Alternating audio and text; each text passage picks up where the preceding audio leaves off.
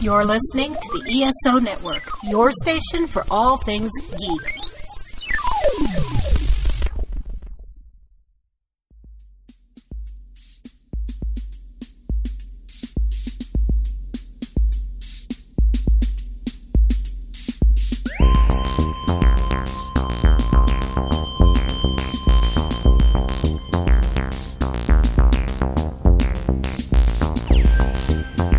Hello, and welcome again to the Monster Sci-Fi Show. I am your host, The Monster, and for today's podcast, I adapted one of my Geek Out library programs in which we talked about Loki. So, in addition to myself talking about Loki, I have Caroline, Jennifer, Annie, and Patrick, who had problems with his audio. If you're interested to hear Patrick, you can listen to him on my older podcast in which he joined me and others to talk about Invincible. So for this podcast, there will be spoilers. So if you've not seen Loki, then by all means, pause this podcast, go watch 6 episodes. It's not that long. And then come back to us to listen to this podcast. We will be recapping all 6 episodes as well as talking about different elements that we liked throughout the series. On that note, let me pass it on to my Geek Out crew. What are your thoughts about episode 1? Go Jennifer, go. You're going to start. I did not know what was happening. Just so many things happening at once. I caught the gist that he went from where he was with the cube somewhere else, and then he was captured by these people, but I wasn't sure where it was going from there. Right. And then we meet all these colorful characters, including the little time watch, which was so cute. And I'm like, okay, this is interesting. And he sees all these infinity stones, and people are killing themselves for these things, and these people just have them as paperweights and stuff. So I was kind of like, wow, this is interesting. Yeah, I think it was definitely disorienting, the first episode, because I feel like they take you out of where we are right now with the MCU timeline, and they take us back, which is a kind of a great parallel between what they're doing to the viewer and what they're doing to Loki. So you're like, oh, let me think back to where this is in the timeline and where he's at and what has happened and what's still to come. So that kind of whole experience was pretty disorienting, but I thought it was really cool to get this, we're dropped in just like Loki is to what the TVA is and all of these new characters and what's going on. And, something that I mentioned later is like the aesthetic of it, of like how classic it looks. And yeah, Miss Minutes, the little clock. I love her. And then this little video explanation as if it's like how a bill becomes a law kind of thing. So I thought it was a really cool way to do it and to get me reinterested in a character that, I've always really loved Loki and like Norse mythology in general, but as this kind of like anti-hero villain type of person, it's like his storyline can get played out really easily. And so it kind of added a new dimension and some new life to it. Annie, what are your thoughts? I came in with no expectations. I just simply wanted to be entertained. And so I didn't come with any expectations. But as I was watching it, I agree with everyone. I was like, okay, what are you guys doing? Where is this going? But I enjoyed not knowing, and I enjoyed how the story was unfolding. And I really loved, one of my favorite actors was in it. Was it Owen? I don't remember his name. Owen Wilson or something. Yeah, Owen. So as soon as I saw him, I knew it was going to be good. I was like, okay. I was captivated. So, but yeah, that's how I felt about the first one. And I love the time clock as well. That the same as Caroline. The whole retro. I thought that was really smart. I was a little taken aback because it's been a while since we saw Endgame, in which that moment happened and Loki gets a Tesseract and then fades out, and then that's it. Nothing was ever talked about in that movie. That was 2 years ago. And I know that the series is going to happen. I'm like, how we're going to do a Loki series. I could understand maybe Scarlet Witch and Captain Falcon and the Winter Soldier, but Loki, that took me a bit. But right off the bat, seeing how it literally picks up right where that moment happened, really kind of it throws you for a loop, much like what happens to our character. And what I love about this, it feels very procedural, like a cop show, where you have like the guy who has to be brought in to find like the fugitive to be brought in to find a fugitive, that kind of thing. But you had Owen Wilson. Is it not Owen? No, it is Owen. It is Owen. Yeah, it is Owen. Mm-hmm. The two of them, the two brothers. They look so different, though. I know, but the name. One of them has brown hair. At first, I thought he was John Slattery, the guy from Mad Men, the white hair guy. Oh, I love him. I'm like, no, that's not him. Yeah, I was like, that's not him. But he's Iron Man's father. He is Iron Man's father. Tony Stark's father. Yeah. Yes. Hey, Patrick. So yeah. So it's nice to see that situation, and he's right off the bat. The whole idea is he's bound with glorious purpose, and then he gets taken down a notch. That like strap on that to get the collar put on him, and going in slow motion in that weird lip motion thing. Everything is taking him down a notch. And then what's heartbreaking is his reaction to seeing himself being killed by Thanos. I'm like, that's how I go out. And he's broken. He has nothing to go forward on this, which is weird because if you take something out of that timeline, wouldn't that timeline end? Like it wouldn't have continued, but I guess it still does. But that's the thing that Marvel was trying to do. Which I know is a fictional, but I like to be fooled. Yeah. They're constantly trying to redefine what their definition of going back in time is. Because I'm stuck, and I'm a part of that generation that will always be stuck with Back to the Future. Yeah. To me, that made the most damn sense. So when they're trying to redefine their version of what a back to time, how that works in their universe, I'm like, no. No, so I don't even try to figure that out. But I get what you're doing, Monty. Yeah, give it up. Because don't try to figure it out. Because honestly, if you go with the whole explanation that Steve Rogers went back to the past and gave all the stones back, I don't buy that. Because there are moments and like Steve Rogers did not come back immediately, so that timeline was changed. But that wasn't the same timeline that they're in. It's a different branch of a different timeline. Again, maybe it's like one of those things where it's like you don't necessarily have to return to the time that you left. Because I feel like that's a really cool thing that people do with time travel is sometimes you go to the past or you go to the future and you always come back to the time at which you left, but sometimes you don't. And so I think it's like if you want to think about time as, a circle or something that you can fold, you could jump from point to point rather than going in a straight line. But then again, they set it up as if the sacred timeline is a straight line. So it is interesting. Right. So then it's like, maybe I don't think they yet know exactly what they want to do with it. They don't, and that's what I had to let go of because I think too much, and I could not. I realized the only way I can enjoy this show is just to let go of my Back to the Future, future, because I can't let that go. That's the only thing that made sense to me. It's the suspension of disbelief. Yeah, it's one of those things you just have to let go because they don't know how to They honestly don't know how to remake that. They don't. They just they just want to make a story. And they screwed themselves with that. They know that. Well, there is a line that says, I think later on Loki finds with, or something to the effect about, what about the Avengers? Like, no. The Timekeepers are cool with what the Avengers did. I'm like, really? But you're getting on me of all the things that I've done. That I thought was kind of funny to do.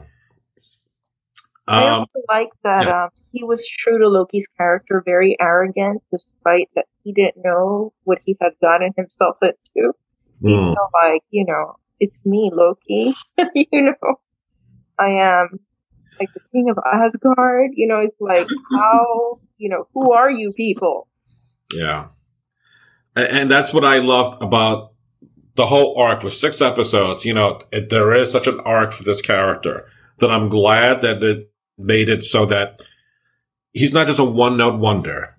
He's been around since the very beginning, literally. And I'm glad to see that he is now going in a different direction. As Mobius said, there's always a chance for you to go good. You can do that. He's not earning that glorious purpose. Yeah. You There you go. Nice cap on that. He is earning the glorious purpose, like all of us are, right? So, Patrick, what are your thoughts for the first episode? Are you going to put it in chat? Because I'm not hearing you. Okay, one moment. He's going to put it in chat. Okay. All right, no worries. We'll read it. I hate to jump forward, but I want to ask real quick. Does anybody remember what is the episode where he's on the planet, the purple planet? Lamentus. That's the third episode. Okay, when we get to the third, there's something I do want to point out. I'm sorry. Okay. Okay, I just want to do a bookmark on that before I forget. Okay, fair enough. All right, so while Patrick is typing, let me go to the second. So we get to the heart of the matter where we have the variant, where we get to see Loki on this first mission, so to speak, to find the variant, which is he thinks he's the superior variant or the superior version of Loki. But we find that there's a second Loki that's out there that's setting up the timekeepers, that is literally ambushing them and everywhere they go, taking their, what do you call those devices? The time reset devices, the chargers, for a plan that we don't know yet, but that's what she's been doing, is taking them out. And I'm glad that we get to see this take place kind of in the future. 2050, I think it's 2050 when this starts. So by then, from now, I should be dead because I don't want to be around because they have the environmental damage across the board. And I'm like, I'm out. So go at it. I don't care about that feature anymore. I'm done. What about your kids? I'm sorry that I brought you into this world. But I'm just like, every time I listen to the news, we've gone, like, we can't pass the point of no return. We're just like, we're far gone. Hurricanes are coming. They're going to merge into tornadoes and make earthquakes movable across the world. I don't know, but it's just like, seeing that, I'm like, I'm done. Don't succumb to climate doom, Monty. I'm younger than you. Don't doom me. I've got more time to live, and I'm going to have to live on this planet that's on fire. So hopefully we can figure something out. Just saying. In any case. We'll live underground, okay? Yeah. Live underground. I mean, if we're going to follow the books, we might as well start living underground. But the clue that Loki realizes is that if you hide out in a Nexus event, such as a doomsday scenario like Pompeii, you can do anything and nothing happens because everything gets wiped out anyway. So that was kind of clever, and I love that kind of moment, that insight that he was, not that he was leaning into, but he discovered, like, oh, okay, I'm thinking about what I would do, and, like, that makes sense. So I thought that was a great episode, too. And again, the relationship between Mobius and Loki really develops nicely between the two of them. So turn it over to you guys to give me your thoughts. I agree with what you said. And I also like the character development with the officer, the woman officer, that's trying to figure out what's happening. She's like, she's trying to figure out what is happening here. Because one of the time officers had been repeating something like, I lived this. So the Loki variant had already gotten into her and kind of, brought up her memories, her actual memories. that supposedly were wiped out from them. So I like that the other officer was kind of like curious to find out, I really want to get rid of you, but I want to know, what's happening here. So it sparked curiosity in her, and I really like her character as well. I'm not sure her name is right now, but I think that it brought her into a different light as well. Mm-hmm. I think it's the one they call Hunter B-15. That's what I have written down. I don't know if they ever gave her an actual name, but yeah, I thought that was cool. Because it's like she's kind of figuring some things out. She's getting some of those clues. And then you got this like buddy cop comedy vibe that you get with Mobius and Loki. Mm-hmm. I mean, my two takeaways for the episode were, dang, that library is sick. I wish I had that library because it's like massive, it's got these huge statues in it. And I was like, I want to go there. And well, technically, you can because it's a hotel lobby that they filmed.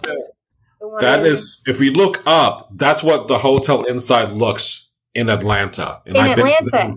It's the same one I think they use in, what is it, Mindhunter? I don't know if you've seen the show on Netflix, but I think they filmed inside of that one as well. Because in Georgia, they use that hotel always. Yeah. So well, it's really cool. It is very cool. Yes. On the list. But the other thing that I was kind of like, I felt kind of bad about, but I was like, I wanted to see more apocalypses. Like, I wanted to see more of those kind of like doomsday events. And like, I love, that they used Pompeii. I guess everything else was deemed like too soon, but I was like, guys, we have, thousands of years of human history. Like, show us other apocalypses. I'm curious. But yeah, I thought it was a really cool kind of build up episode. What about you, Annie? I feel the same. It was, I cruised through episode 2. It was just pure entertainment for me because I enjoyed the story development from it. Yeah. Okay. Patrick wrote this is from the last, referring to the first one. So you liked the first episode, it reminded him of the original Hitchhiker's Guide to the Galaxy. Overall, a lot of that's one of them. A lot of little Doctor Who feelings overall too, I felt. And then, old sci-fi backdrop what drew him more into the series. So yeah. There was that piece of that music, I forgot the instrument. It's called the theremin. Theremin, thank you. Has that weird kind of spooky 50s creepiness. I love that tremendously.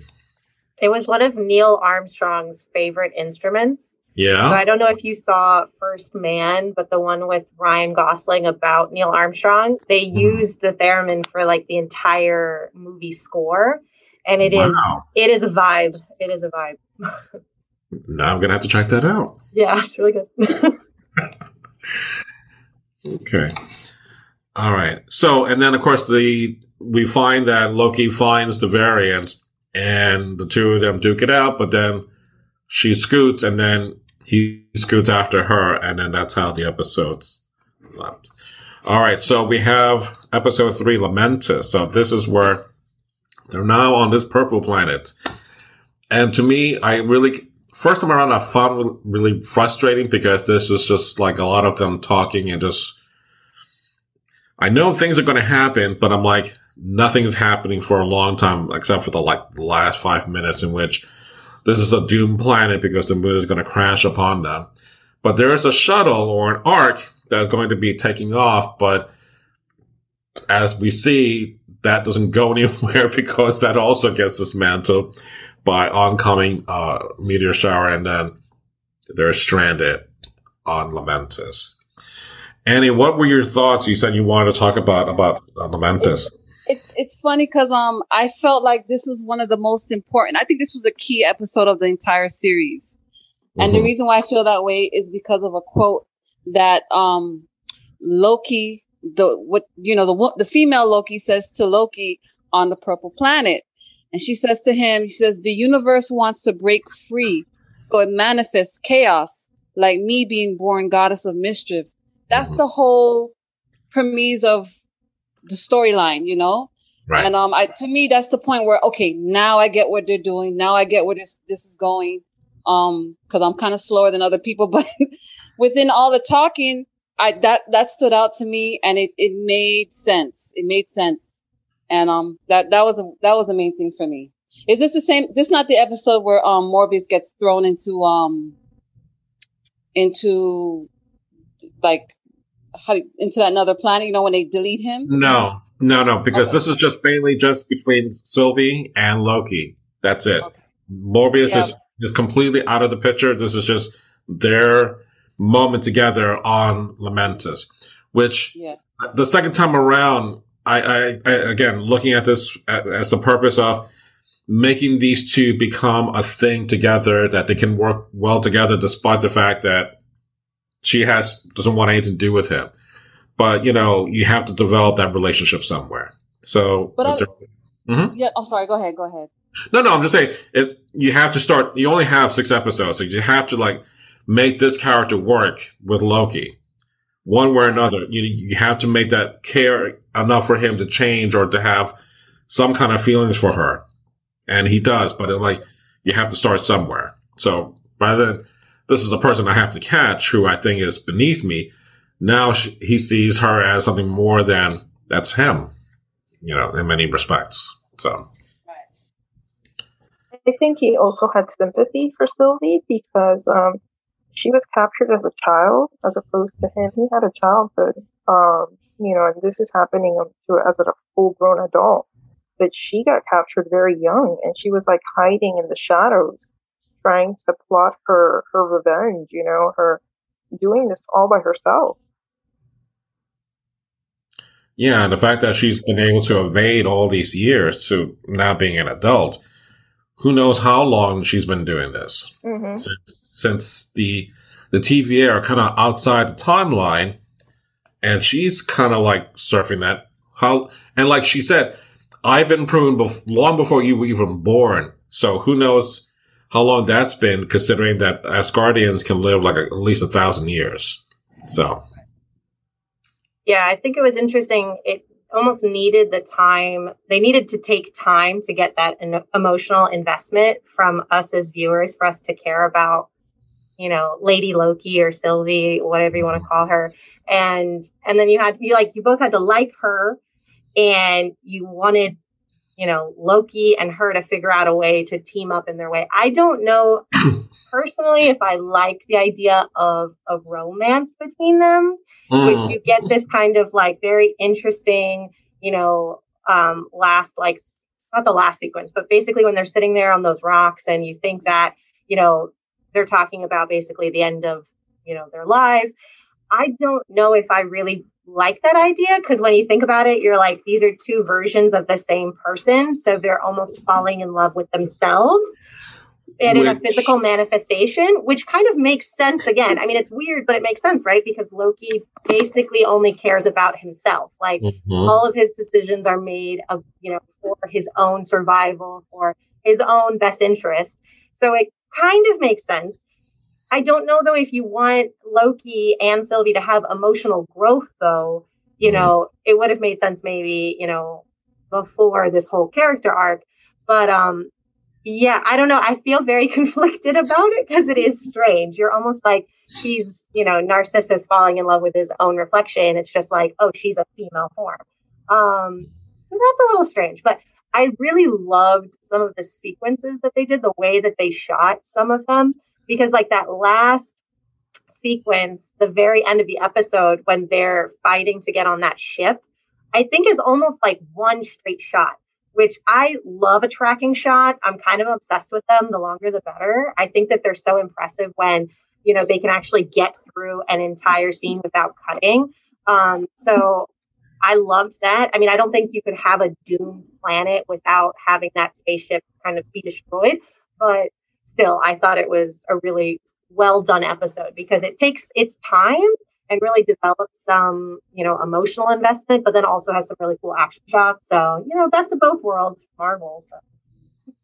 Patrick writes it's narcissism on a whole new level. It definitely is. I mean, it is a weird take that it's the same person or the exact same-ish person's personality just being attracted to each other itself. I'm like, well, again, he hasn't had that moment of love per se, but there was a question that I want to ask you, because she asked, is there a princess or maybe a prince waiting for you back home? And he said, perhaps a little of both. Did you find that to be an interesting thing that he revealed? Or like, no, it's fine. I feel a bit like it's queer baiting, but I digress.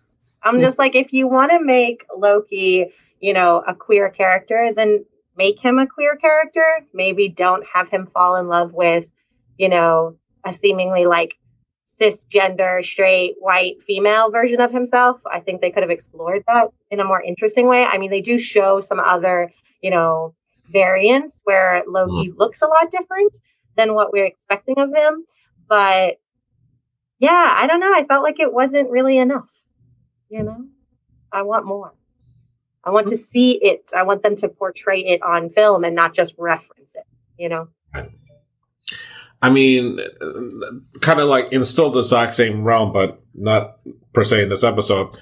In the last movie of Star Wars, the Rise of Skywalker, there are two women at the very end that do kiss. But I'm like, I'm not invested because these are just off-screen characters, and sure, they did it on screen, but if you're killing the Empire again, I guess you would be happy and you will kiss the first person in front of you. So I didn't feel like that was a thing that you would do anyway, because that's your nature to do that. You're just happy to be there, whatever. But in any case, here, it's done on purpose, and it's to a degree doesn't really show. It's just more like, tell but don't show. And that's the first rule, is that we're not supposed to do that when it comes to screenwriting. You could have done a quick flashback of him falling in love with someone real quickly. It doesn't have to be anything more than just the two of them together. It doesn't even have to be love. It could just if that's, because from my understanding, it's like Loki's never loved anyone but himself before. And this is the first time that he's really understanding what that kind of being in love with another person is, and what that means for how you view yourself and view the other person and you together as a unit. So I'm like, I didn't even need that. You could have just been like him flirting with some random guy back in Asgard, and I'd be like, oh, interesting, Right, something. I never saw that queerness before in him until I read Mackenzie Lee, Loki, The God of Mischief, where he's interested in the witch, but he's also interested in the person helping him. So it's kind of, maybe they're referencing to that. I'm not sure exactly. It was just kind of, I think between them, they have more of a kinship than a romance. But yes, they both have that flirtatious style and, that narcissism between them. So he's just a lot of everything. Loki. So let's move on to the Nexus event, episode 4. Ooh. So we have the kind of the quick flashback of what happened to Sylvie, but we're really still, even after watching this twice, why she was pulled or why she was deemed necessary to prune. I felt bad for her being as a kid, being pulled away from everything that she knows, but then she's forced to live on the run, so to speak, and just be live that life. I can't even imagine what that does to one's psyche. But I'm trying to remember, even though I just watched this, they get rescued at the very beginning. And what was it that they get? I'm blanking out of this episode. I'm sorry. Oh, they get pulled into 2 different rooms and do an interrogation. And Mobius says, she's already been pruned, so you might as well not even worry about it. But before then, he gets sent into the room where Sif kind of punishes him all over again and again and again. Which, I get it, it's funny, it's fine, but I always thought that Jamie Alexander would have been great as Wonder Woman, But considering how I saw her acting on this, her little stunt on Agents of S.H.I.E.L.D., I'm not crazy about her as a character, especially Lady Sif. I've never seen her other show that she does on NBC, whether she's covered in tattoos. I guess it's fine to bring someone in from Asgard. I guess she still survived from the snapping, but it doesn't make a difference because this is just more of a memory thing, I guess.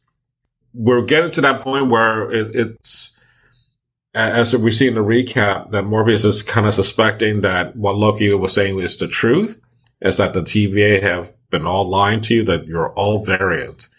So the breakdown for the thing that he believes, and he starts saying, it's not that I need to have the belief, it's just what it is, he doesn't have to examine anything. But that's when there starts to break down, because even C-15, Hunter 15, also is noticing things too, that this doesn't jive right.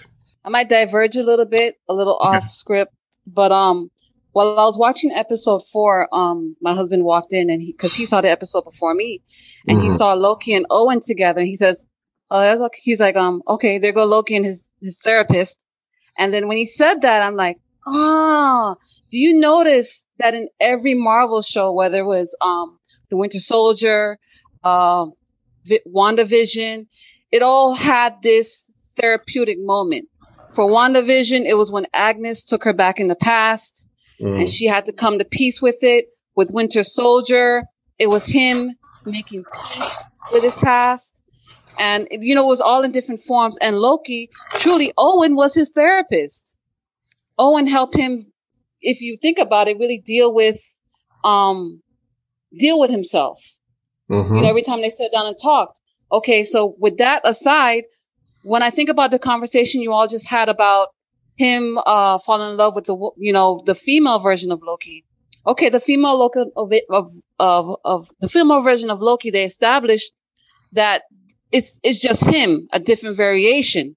So when they said, "Oh, it makes sense for you to fall in love with yourself," it is him, So it's this whole to me, it's a psychological mind kind of game, and he can't really change and become this person he is until he accepts himself, fall in love with himself, which is that female version, because she is him, just in different form. But that's how I took it. When I hear you describe it that way, I'm almost like, wow. So I feel like Loki then is the only fully formed character, and then all of these other characters are really just like almost two-dimensional people that are just... That's why he's the strongest. I'm sorry, go ahead. Yeah. No, yeah. But I'm like, I kind of don't like that as a viewer, because then I'm like, well, the storytellers couldn't do better than, we're just going to give Loki a character arc, and everybody else is going to basically stay exactly the same throughout the entirety of the show. You know what I mean? Like, nobody else can evolve. Nobody else can develop. The show is all about Loki. We're going to give you all of these other characters named Loki. We're going to give you all these other characters, but they're really just pawns in Loki's game with himself in his own path to self-development. But I'm like, I like the show, but now that I realize that, I'm like, oh, that's not, I mean. But that's the running theme. If you really look back at WandaVision, and you look back at the Winter Soldier, and you look back at the Black Widow, they all had that moment where they had to face the past that they were running from, come to grips with it. If they don't, they couldn't move forward and be the, protagonist where some were the antagonists, Well, it's like the hero's journey, right? Like, I think that it's all of these superheroes are archetypes. The way I saw it, I think Morbus was more of his conscience. Like, look at what you've done, At the beginning, it shows like when his mother, the queen, is being killed and he's just watching. He just goes away. And then I think he's more like of a conscience for him. Like, you're not a great guy. He likes him, but he's like conscious for him. Sorry, what does it say about you if your conscience is obsessed with jet skis? And Josta Cola. But that's only because he wanted to live a life that was taken from his memory. They don't understand that at that point. And that's what that other officer is kind of figuring out at that point, which I love her so much. And she was a main character in Lovecraft, which was on HBO. Her name was Ruby there. She's very good. I really enjoyed her character. She has a strong presence as a woman. I thought that they did good with her character. So a couple of things to add to this. I forgot to mention that Sylvie and Loki find the timekeepers. Of course, they fight, and Sylvie was able to find out that there are androids, or mindless androids, or soulless androids. But then Loki is trying to confess his feelings for Sylvie, grabs her, and then the moment gets pruned in the back, and then boom, he dissolves. So the post-credit for this is that he thinks he's in hell, but he's not. And we see the variants of himself. So just to let you know, Patrick wrote that he has not seen the last 2 episodes, but he's okay with the spoilers. So I'm sorry, Patrick. But Journey into Mysteries, if there was going to be a standout episode for an entire series for season 1, this is it. Richard E. Grant as Loki. By far won my heart out, because growing up on reading the comics, knowing that old style Loki, he nails it. I don't mind that we have like Tom Hiddleston as Loki, and it's fine.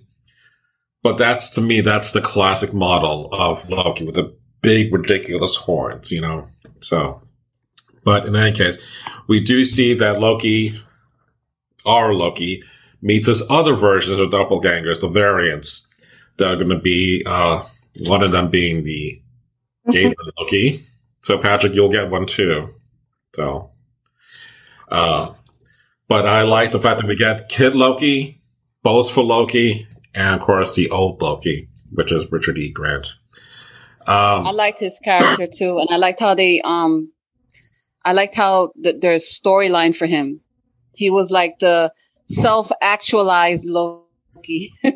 Yeah, that he was able to get away from Thanos and just like be able to like escape and live that life, and then look how he turned out. So I don't know what's worse. Dying by the hand of Thanos, or escape into a life that you have no purpose afterwards. So yeah, that was a bit depressing. It's like there's no winning. Yeah, but that's what they were saying. They were that's what he was telling Loki. Basically, he says that we are doomed for this, because he's the self-actualized. He's reached the top. He gets the understanding. He knows who he is fully. He knows what his purpose is. He fulfilled it. And he's telling Loki, listen, we're doomed. You're doomed. This is our fate. We also find out that Kid Loki killed Thor. That was his Nexus event. Boastful Loki, I don't know if he gave any reason that I could think of. I can't think of if he said anything. But we do get another variant, which is President Loki, which they were double dealing or double backstabbing each other, trying to get power, whatever. Then, of course, that's where we get Gator Loki coming in, biting President Loki's hand and biting it off, which I thought is hysterical, which made me want to print up a 3D Loki Gator.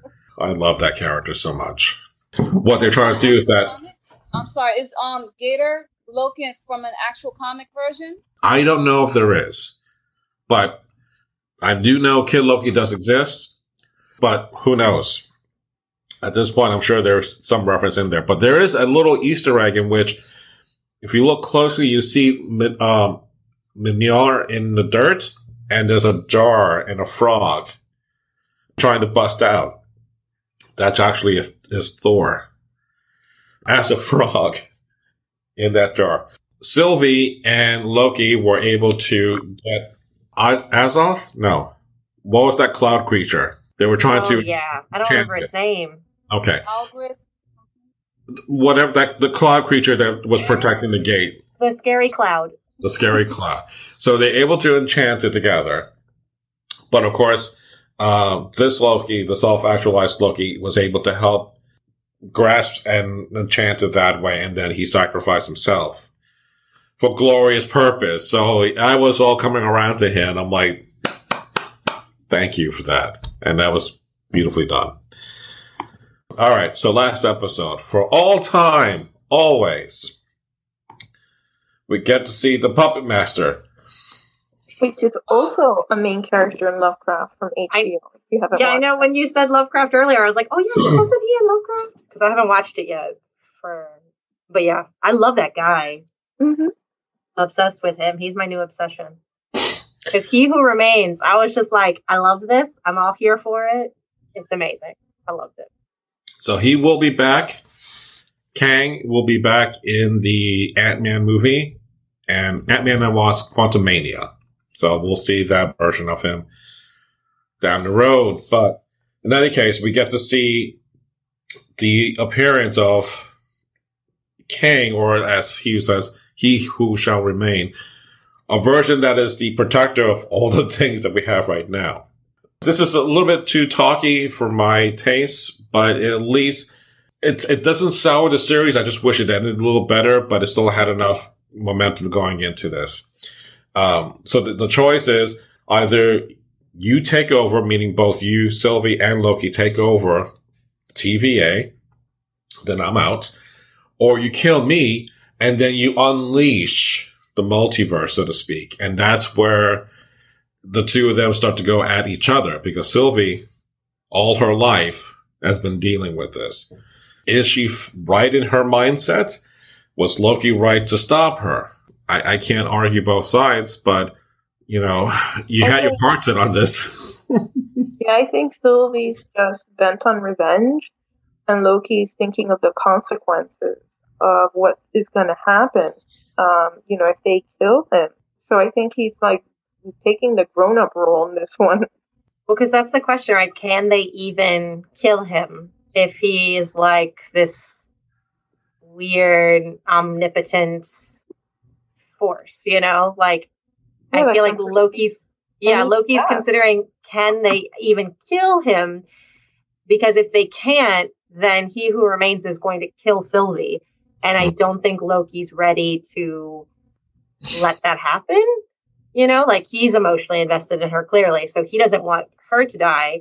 Right. And yeah, I feel like this is probably this one-dimensionality creeping back in Sylvie, where she's so hell-bent on revenge that she can't really see sense, And it's like, well, what happens when you, like, what will happen? Nobody knows. The future's uncertain. But it's really interesting, Annie, that quote that you said that she had said in an earlier episode about chaos, I think is really interesting, because Loki, as an agent of chaos, the world, reverts back to chaos. When you try to force it into order, if you relax those boundaries, it becomes chaotic again.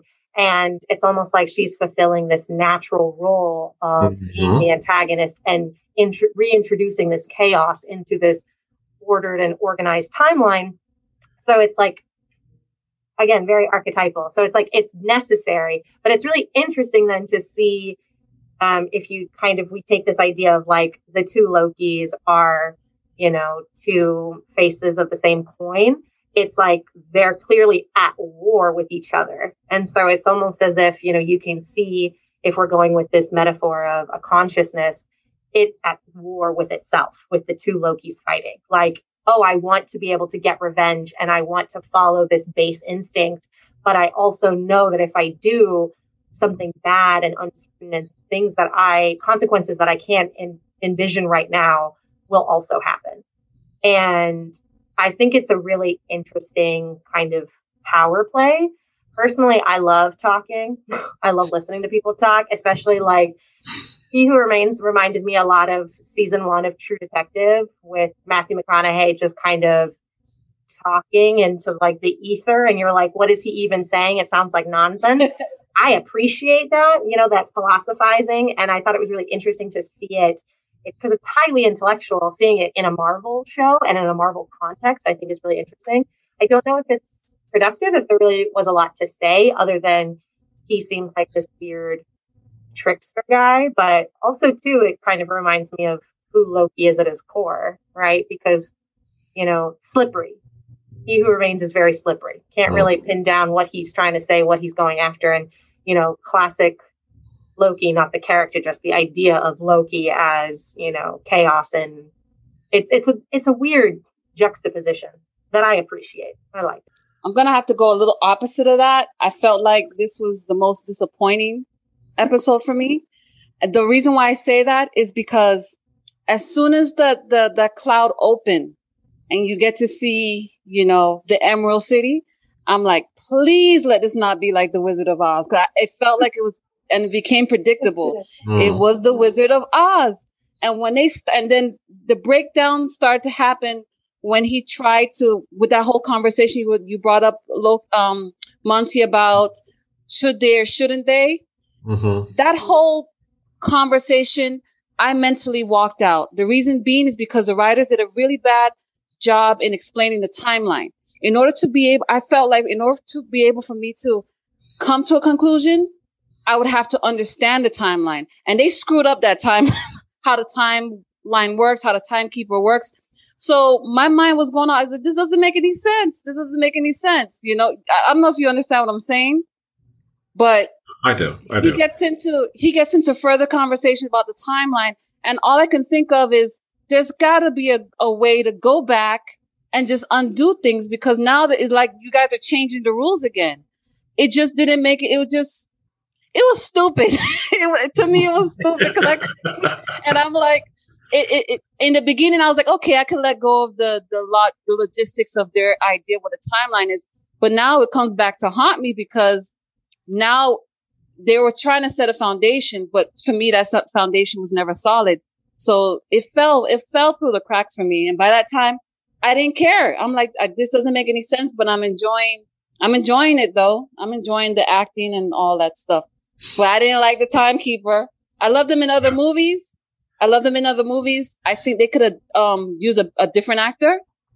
Okay. But I loved him in other films. I really like him. But I just didn't like him casted as that. Maybe as another role or give him different lines. But I don't know. It was just, it didn't fit for me. I think part of the problem is the characters, they were loose. Like, we don't know who the judge was, what happened with the judge. Like, everything, there wasn't a conclusion. Everything was left up, like, in the air. And then this character, the superior, is saying this whole thing. And you're like, oh my gosh, so what does that mean? Where do the chips lay now? Well, and who was before? I'm sorry. And who was before him? Who was before him? He said he created the timeline. So you're telling me that everyone is floating into space, and you're the most powerful because there was no one more powerful than you that could have put you in check. But now you're saying that someone is more powerful than you, that you need to take this job because I want to retire. Like, what's going to happen to you now? They did it. I'm sorry. All right. Because all we have to worry about now is that we'll have to wait until season 2 to see what happens. That's the beauty of all this frustration. It's like, come on. You're going to leave it like that? You're not going to explain how, Loki sees Mobius and this, I don't know who you are. What's your name? Your analysis, right? So he's freaking out. Timeline has been changed, or at least we don't know which timeline this is now.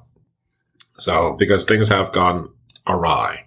Because there was something here that I wanted to play, but I think I have it in the slides somewhere, but don't worry about it. So let's quickly go through because we're almost out of time. Not that I'm not complaining because I love this, but let's talk about the aesthetics. Caroline, you'd like to bring it up? Yeah, I just loved that they went with this like very classic 1950s, 60s like government aesthetic where they had like the browns and these oranges and these mustardy yellow colors, and it really like sets the scene for it. And I thought it was really interesting that like of all of time and space, they decide let's go with this very municipal look, and it's a very recognizable look. Some of our libraries can, give you this vibe sometimes. So I thought that was a really a cool thing that they did because it's a little bit retro. And I also think it's interesting that it kind of fits in with some of WandaVision, like that classic kind of look. I thought that was a cool thing. It's weird that all the looks like being controlling everything. You went with a rotary phone. Yes. I love a rotary phone. It's like the timeline is breaking up. You've got all the time in the world to dial. God forbid you screwed up the number. Like, gotta start all over again. But definitely, I think it was clever that they did that. And of course, the TVA, which we know it's a sham, because there's someone else pulling behind the scene. And I love the fact that she is breaking out in search of her own free will, which is another thing that I think is really, we didn't talk about this at all, about something that's predetermined. Like, all this was already planned, as opposed to me doing this and dropping it. No, that was planned also. I mean, how are we supposed to know that was our free will, not something that was supposed to be planned? I think that's why why there's such controversy over episode 6, because it's like this idea of, almost, not to bring up controversial subjects, but it's this idea of philosophy versus religion, and like arguing against just core identity, is everything predetermined or is it not, and I think that, finding the answer to that. Everybody. So why are you going to prune everybody? Well, I mean, isn't that what happens to all of us in the end?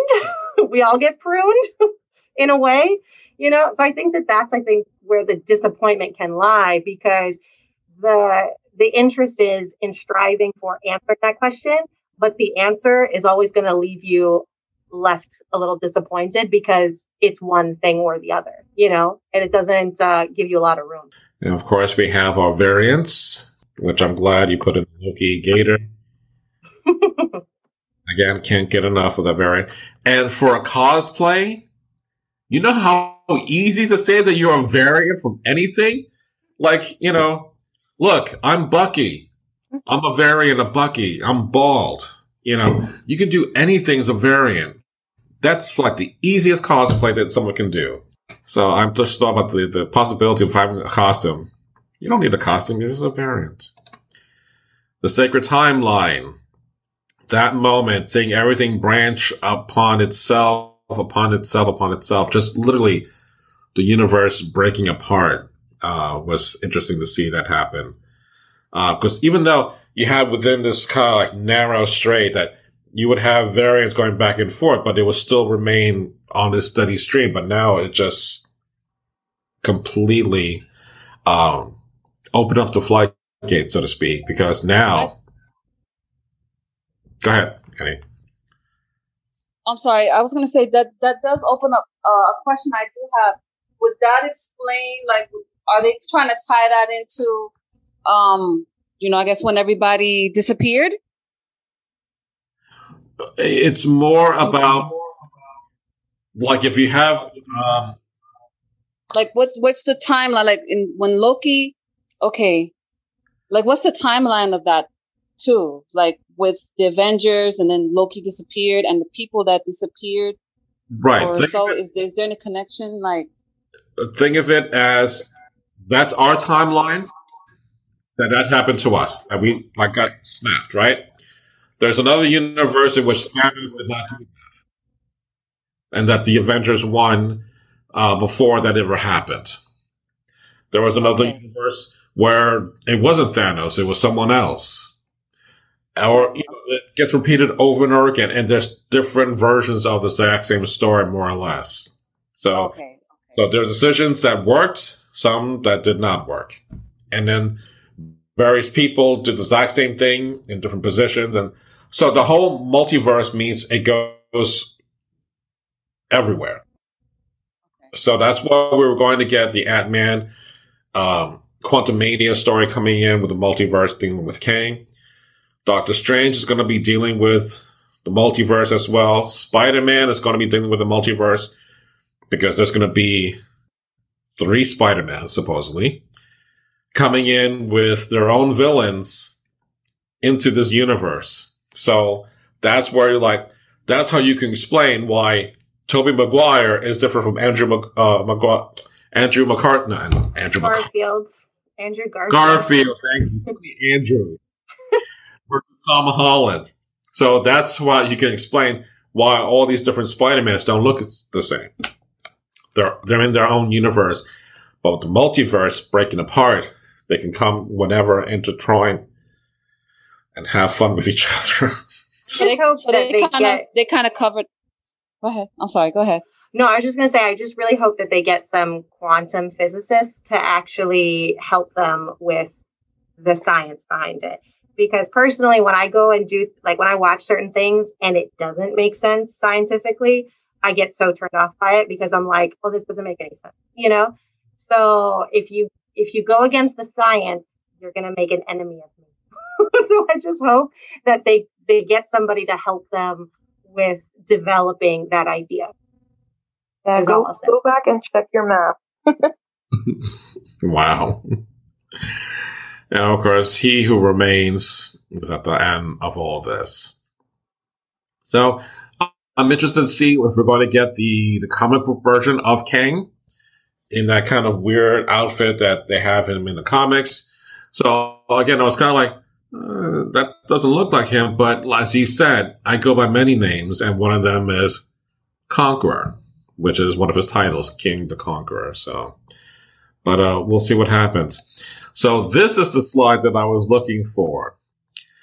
If you have not seen this, at one point, they kind of synced up a moment in which He Who Remains is talking about what's going on, as well as what's happening in WandaVision at the very end.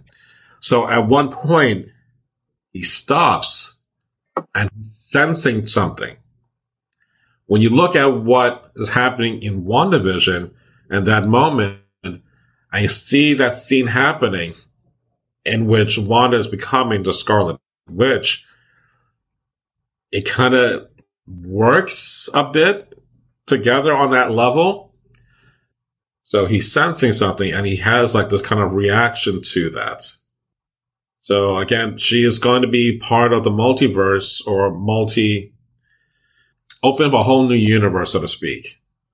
So because now she's the Scarlet Witch, that is also could be a Nexus event in itself. That was not predicted. Because he says up to that point, I don't know what's going on from this point on. Your guess is as good as mine. I don't know. This is like a brand new start because he has no idea what's going on. So when that happens, if you remember at the end of WandaVision, she's in the cabin and she's doing whatever. And then she hears her kids. If the multiverse is now exploded and comes alive, in that multiverse, her kids are out there. And that's how she hears them. So that's where I'm like, oh, it kind of plays into itself. So that's how I can see it working on that level. I just hope that they don't use it as a do-over. You know, I feel like sometimes they use this like, oh, it's a Deus Ex Machina and we're going to get all of the characters we want back. You know, I'm just like, I'm hesitant. Well, I know. One of the things that like the DC was trying to do with the extended universe is like we could have done a multiverse. You could explain the different variations of Batman and all that. But Marvel's going to get there first, so. Always one-upping them. Constantly. All right, so in our library, we have, of course, in Hoopla, which I love tremendously, the Loki soundtrack. If you've not heard it, I highly recommend listening to that for a bit. And then we also have the different Loki comics, the Journey to Mystery comic that I mentioned earlier, in which episode 5 was named after. So I'm really happy that we have that in our collection. And then this, the hair flipping. I could not believe how much hair flipping he did. And I'm like, I'm being jealous. Oh, thanks, Annie. Thank you for that. Wow. Wait. That was perfect. Annie wins today. Annie wins. You win. I will say, in his defense, Okay, one, this show is a whole thirst trap for Tom Hiddleston, right? Thank you. This is what they made the show because everyone loves Loki. Tom Hiddleston is hot. They wanted to see more of him, so we get 6 hours. In his defense, my boyfriend has the same length of hair right now, and it is really hard to put up into like a ponytail or anything and still look masculine. You know, so I will say his hair is too short to put up unless he's using like barrettes or something. So he has to keep flipping it to get it out of his hair. The struggle is real. The struggle is real. But hey, I don't mind the struggle. I'll watch the whole struggle. I'll watch it again. Annie and I will be watching the show again just for Tom Hiddleston. Annie? Don't worry, Monty. My hair can't flip either unless I'm wearing a weave. Maybe for cosplay. All right, I give up. But before I go, Patrick wrote, Marvel's notorious for that. DC has always had the multiverse more than Marvel. Marvel is using this more because the singular continuity limits the creativity. And Marvel's going out of the comfort zone. Yeah, no, that's all right. I totally agree. That's the one cool thing that I love about this. Now, if we're going to get like in the rumors would be like in Doctor Strange, if we get a version of Iron Man, that could be Tom Cruise. If we get a version of Black Widow, it could be Emily Blunt. These were the original actors that they were going to go with, but they went with 2 different actors. So that's where it gets really interesting to see, like, no, in that universe, Tom Cruise was Iron Man. In that universe, Emily Blunt was Black Widow. So I'm like, I'm all for that. So bring it on. I noticed that it's interesting that although DC's they've been flopping with their movies, they're really, really good in their animes and their animations and the storylines. Right, animation, no doubt. Right. Yeah, But what if 2 episodes in, today I start at the end of episode 2 because it's T'Challa as Star-Lord. And it's wonderful. It really is wonderful. So, I'll ask again, are we going to do a what if? Yes, we are. But they're doing this on a weekly basis, so we're not going to be able to be done until, I think, the end of September. So we got a lot of episodes to watch. So definitely we'll do a what if. And if we do the recap, that it's too much in one episode, one sitting, I'll do like part 1 and part 2 like I will do with Stranger Things later on. If it becomes too much, too unwielding, we'll just do 4 or 5 episodes or something like that and just separate it. Yeah, they really are pushing what if. Using DC's playbook, I know. DC has the Elseworlds, which I wish they get on their butts to do, but, whatever. But in any case, I'm really happy you guys came today. So thanks for today's Geek Out.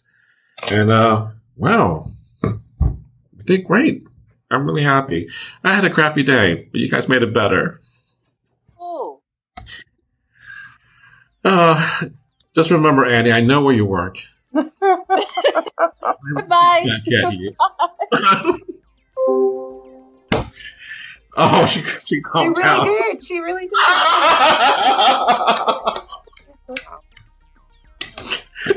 Oh, that was great. Thank you. I really needed that laugh.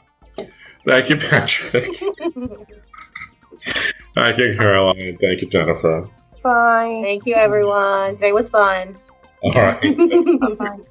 Bye. All right, so that's going to be the end of today's podcast, and I do hope that you've enjoyed our topic, as well as maybe encourage you to come to our future Geek Out Library program.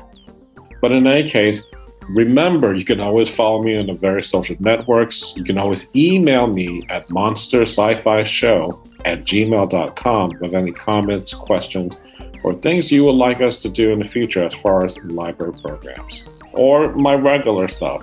Either way, email me. Don't be bashful. Thank you for listening to us on the Monster Sci-Fi Show. It's sci-fi from a certain point of view. Good night.